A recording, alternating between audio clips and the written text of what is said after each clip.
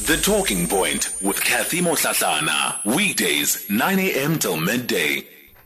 Thanks for joining us this morning. Professor Puleng Lenkabula is the incoming Vice Chancellor at Wits University. She joins me now. Professor Lenkabula, good morning. Today, the stars have aligned properly. The way has been cleared for us to finally have this conversation. Thank you very much, Kathy, and thank you for the conversation. I actually appreciate your work and your robust engagement with contemporary issues, including current affairs. So I was delighted when you were focusing on last week's issues. Thank you. Thank you so much for that, Professor Lenkabula. And, the last time we spoke, I think we were able at least to touch a little bit on, what you see this position meaning, but maybe for the benefit of those listeners who were perhaps not with us on that day. Let's talk about it again, just briefly, what this position means to you. I think the position implies that there are many of us who are invited to ensuring that knowledge in South Africa, but in the continent, is mobilized to change the world for the better, to ensure that women also who are competent, who are committed to the agenda of transforming our society, have the opportunity to lead institutions of higher learning or any other sector that their talents lead them to. What is your vision for Unisa, especially given the kind of access that Unisa has, not just in this country, but on the continent, and the contribution that it has made in terms of making higher learning accessible to so many thousands of people? Thank you very much, Kathy. One of the things that I think all South Africans must always be proud of is that Unisa is the cradle of open distance e-learning systems, not only in South Africa, but globally. You realize that Open University, Freeburg University, all the universities that are now into open distance learning mode drew their inspiration and their insights from Unisa as a cradle of open distance, but also of higher education system in South Africa. What I think we need to do, therefore, is to ensure that global leadership in terms of inventing systems that make university education accessible, that help societies to know that knowledge is important in transforming lives, in promoting inventions that respond to the social questions and problems of societies, but also in enabling people to think anew the relevance of education in the fourth industrial revolution, so that people do not lose hope or think, if I don't get a job, then my degree is not purposeful. I want to ensure that they understand that their diplomas, their degrees, if they are from the University of South Africa, will help them to create jobs, but also to be employed, will help them to be flexible, but also want to continue having the desire to learn even more. The issue that you're raising is an important one, because when you look at the latest unemployment numbers coming out of the country, it's a very clear picture that it paints about where, in particular, young people in this country are. And we're talking now of people under the ages of 35 who are facing an unemployment rate of 55%. And many of those young people would also have gone to university, have gone to institutions of higher learning to obtain some kind of qualification. And the sentiment that one gets is that people are becoming discouraged and disillusioned about what the true value of studying further will be, given the current economic situation that I think not just this country, but the globe really finds itself in. Yes. I think you realize, Kathy, you're right. Statistics South Africa gives us very disheartening levels of unemployment or underemployment. So it says that we have approximately 7 million youth in South Africa that are not employed. But it also says around 3 million of them have lost hope, even in looking for employment. My sense is that we as universities in South Africa must ensure that our graduate attributes, those ideas that when students finish their studies, whether at undergraduate level or postgraduate level, will give them the requisite knowledge or critical skills to start, invent, and participate constructively in the knowledge arena. I've said if Unisa, for instance, were to prioritize 5 key thematic areas that would respond to questions in South Africa and in the continent, we may actually be able to produce knowledge for its own sake, but also knowledge that resource people to create employment, to get employment, but to have those critical attributes. I think if we were to understand and address questions of energy is a problematic, and if we don't address them, we will not steer ourselves into the fourth industrial revolution because we won't have data. Our companies will not be able to be agile and to participate competitively with others in other areas of the world. If we don't address with the government, with private sector, the questions of poverty and underemployment, therefore we will still sing the same tune. I think universities have always separated themselves from the social agenda or the social justice agenda. And part of my vision is to ensuring that Unisa, primarily because it has 400,000 students, those are stakeholders that are huge, and the impact is huge in terms of the national but also the continental footprint. So we need to ensure that universities become active and intentional around responding to the grand challenges of our society. And that's part of my vision in saying, how do we translate the research that the university will be undertaking to ensuring that we respond to these questions, but also we invent things. When you talk about reinventing and re-engineering higher learning, one of the challenges, of course, is that when we look at some of the reports that are compiled by the World Economic Forum, the OECD, this is just on what their outlook for jobs of the future, quote unquote, might be. You look at what's in that top 10 list, and as somebody who is going to be the head of an institution, you can't necessarily dictate to people what they should study and what they shouldn't study. But how are you going to ensure that whatever it is that people are choosing to do is aligning with where the world is moving in? Because some degrees may well become redundant in coming years simply because of the way in which the world is evolving. Thank you. Let me give you, you're right, Kathy. Let me give you an example. A lot of our technical, vocational training, educational systems are teaching people on welding.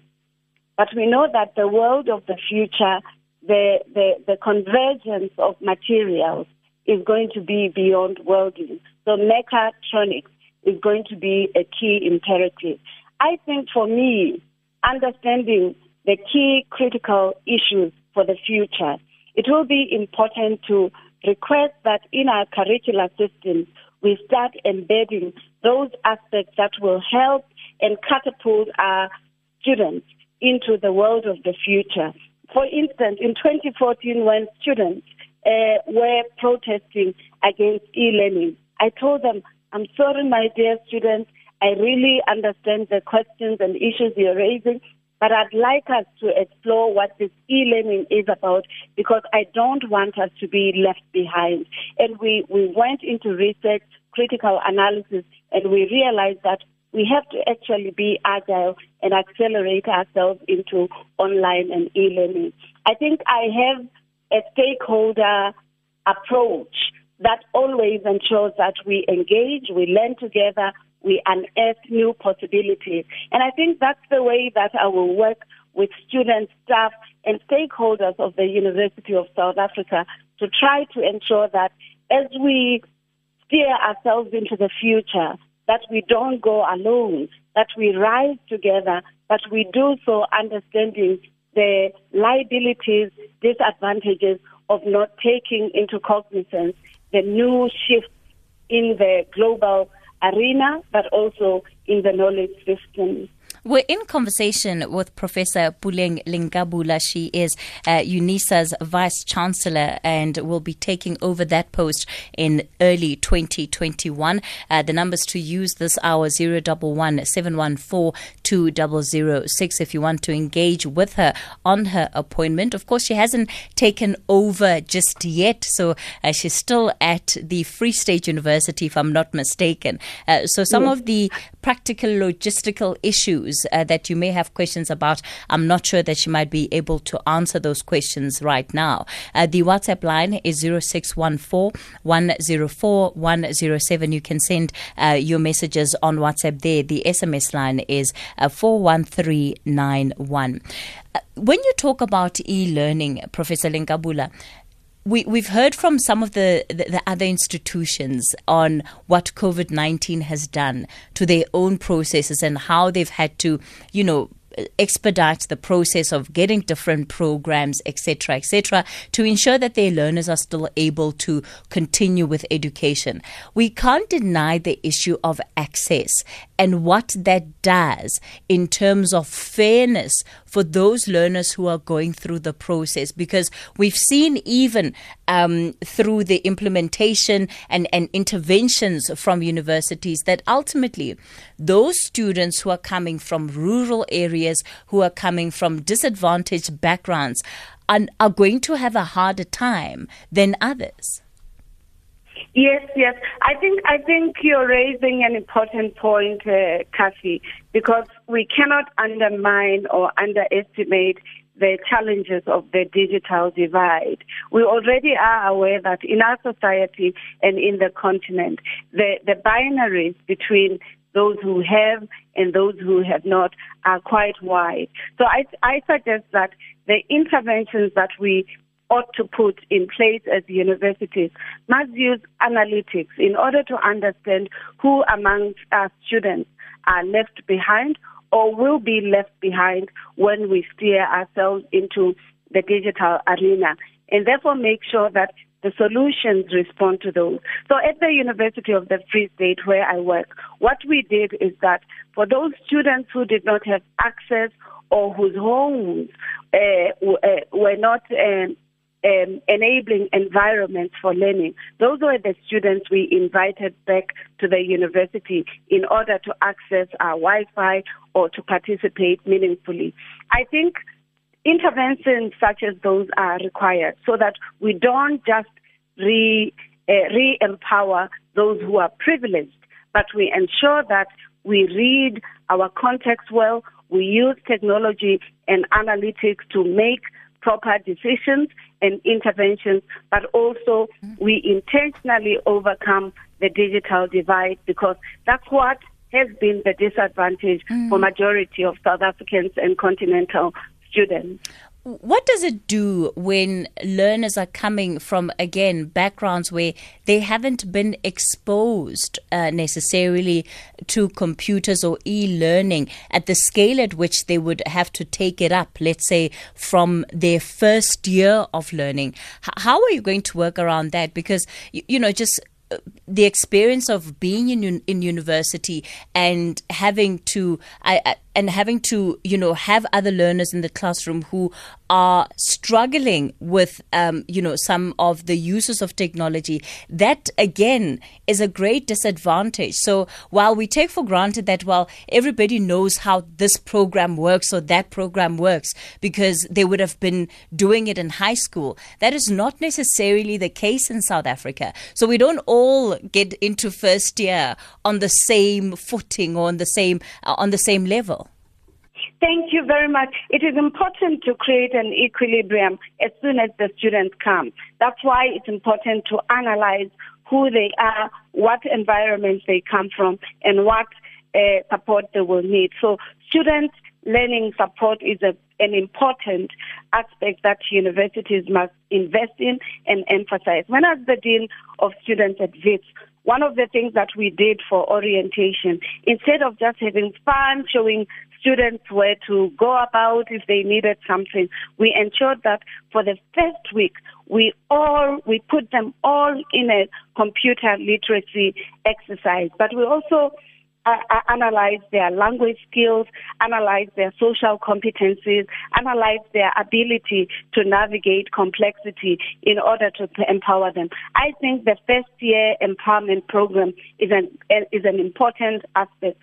If you create an equilibrium, an access point at that level of assisting the students, including on how to write academic articles, how to write in academic ways, I think you can discover that even a child who comes from a disadvantaged environment, precisely because they will be equipped, they will compete with others who are advantaged. And I think we need to be deliberate as universities around this. We often think that students just come to the university and they'll find their way. I think first year is that program that we have to empower students, and afterwards they will fly. Absolutely. Bernard in the Free State, good morning. Hello, Bernard. Yes, can you hear me? Hi. Yes, I can now. Good morning. Yes, I would like to congratulate Professor, and I have just two questions for the Professor. Mm-hmm. Now that the Professor, I believe that she's coming from traditional universities, not necessarily with e-learning, what strategies does she have in mind to take over the legacy of Prof. Makhanya and ensure that the majority of South Africans and students abroad are able to access Unisa from wherever they are? The last question is, I would like to find out from Professor, currently I understand that she's working at the University of Free State, and what kind of lessons that she has learned from the University of Free State going to Unisa, which is more transformed compared to University of Free State. Thank you. Thank you so much for those important questions, Bernard. Molefe in Cape Town, very briefly, good morning. Good morning, ma'am. Yes, let me try to be brief as I can. I'm talking about the fact that we get distracted, we the students, while we are trying to study, because you find that Unisa has still to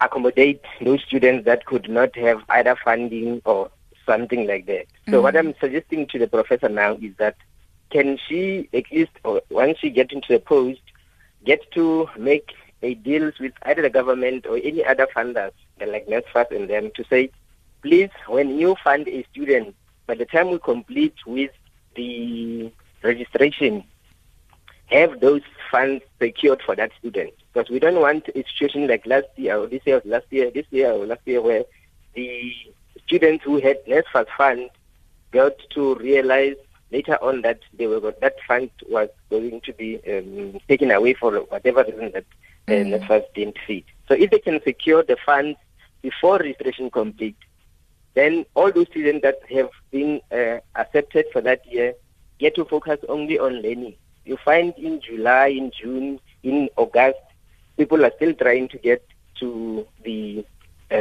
system. Oh, okay. So that is my point to her, and saying to her, please, by the time the registration complete, all those people that are studying get their studies funding sorted out. Then we can focus on learning. All right, Molefe. It's an important point in terms of exactly what the experience of students at an institution is. It's very hard to continue studying when you actually don't know that you're going to get the money that you need to be able to carry you through those studies. Professor Lenkabula?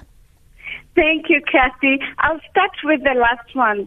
I think financing for higher education has always been a contested terrain. We know that even during the Fees Must Fall, this is one of the issues that was highlighted as one of those that really challenge students in succeeding. They have access to the university, but they cannot succeed because of financial challenges.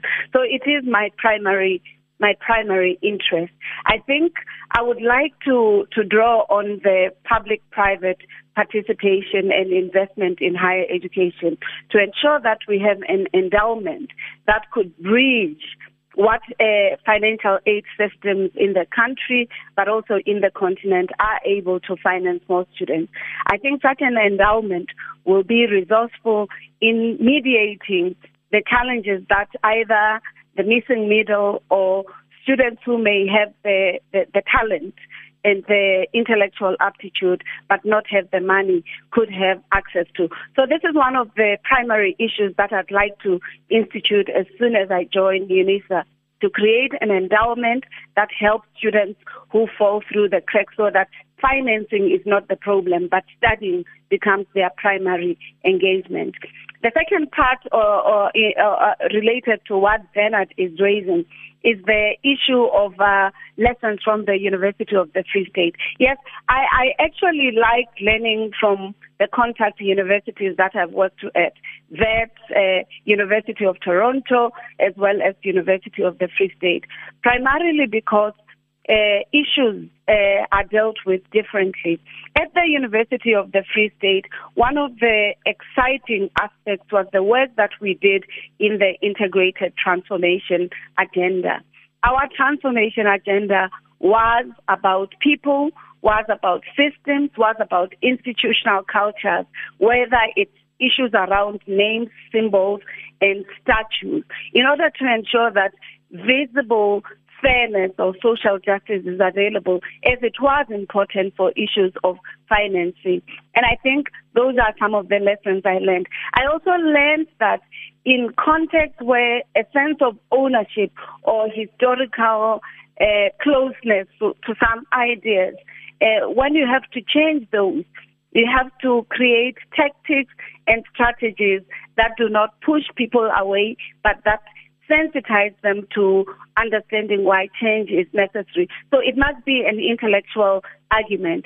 Even when students protest, they should do it, but with respect to the Constitution, but also the rights of others. So engagement became the resource that enabled me at least to overcome complexity and contestations. Finally, I think the Free State is in the center. People forget about it. They think about it as a transitional environment to go to Cape Town or to go to Durban. They don't see it as important. But I think it's an important aspect because it is linked with many environments, the Northern Cape and others. So when I joined the university, we really reactivated collaborative engagement with the technical vocational training schools, as we did with Sol Plaatje, CUT, Muteo, Flavius Mareka, in order to ensure that we work collaboratively, we resource each other on those aspects where our expertise were. And I think it's an important aspect. Even at Unisa, I will attempt to ensure that there is collaborative approaches with other universities in the country, but also outside the country, to respond to the grand challenges of South Africa and of the continent. Professor Lenkabula, we certainly wish you all of the very best as you get ready to take on this new role. I'm sure we'll be engaging with you a lot more in the coming future. She's the incoming Unisa Vice Chancellor. Thanks for your time today. It's just after 11 o'clock. Utsile has your news.